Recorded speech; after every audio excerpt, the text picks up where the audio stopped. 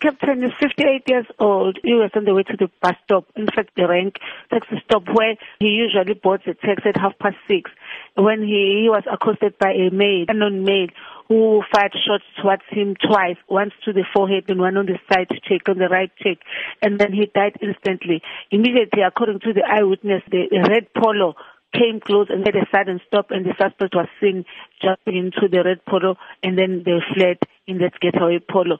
We are going to work tirelessly to find and to verify what the motive was. The case of murder is investigated by Phoenix detectives, and we hope we are going to get an information that will lead to the arrest. We also act to the community in the Phoenix who have any knowledge, who can give the police any information that will assist in apprehending the suspects, to come forward and contact the Phoenix detectives or to call 0800 10 111. Now, is the motive for the shooting known at this stage? The motive is not known at this stage because all the belongings were found in the deceased's possession, like a firearm, cell phone, and also his wallet.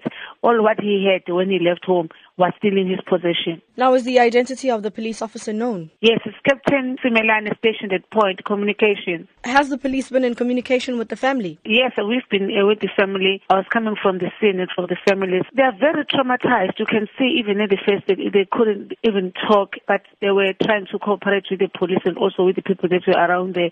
But we'll just request that they've given a space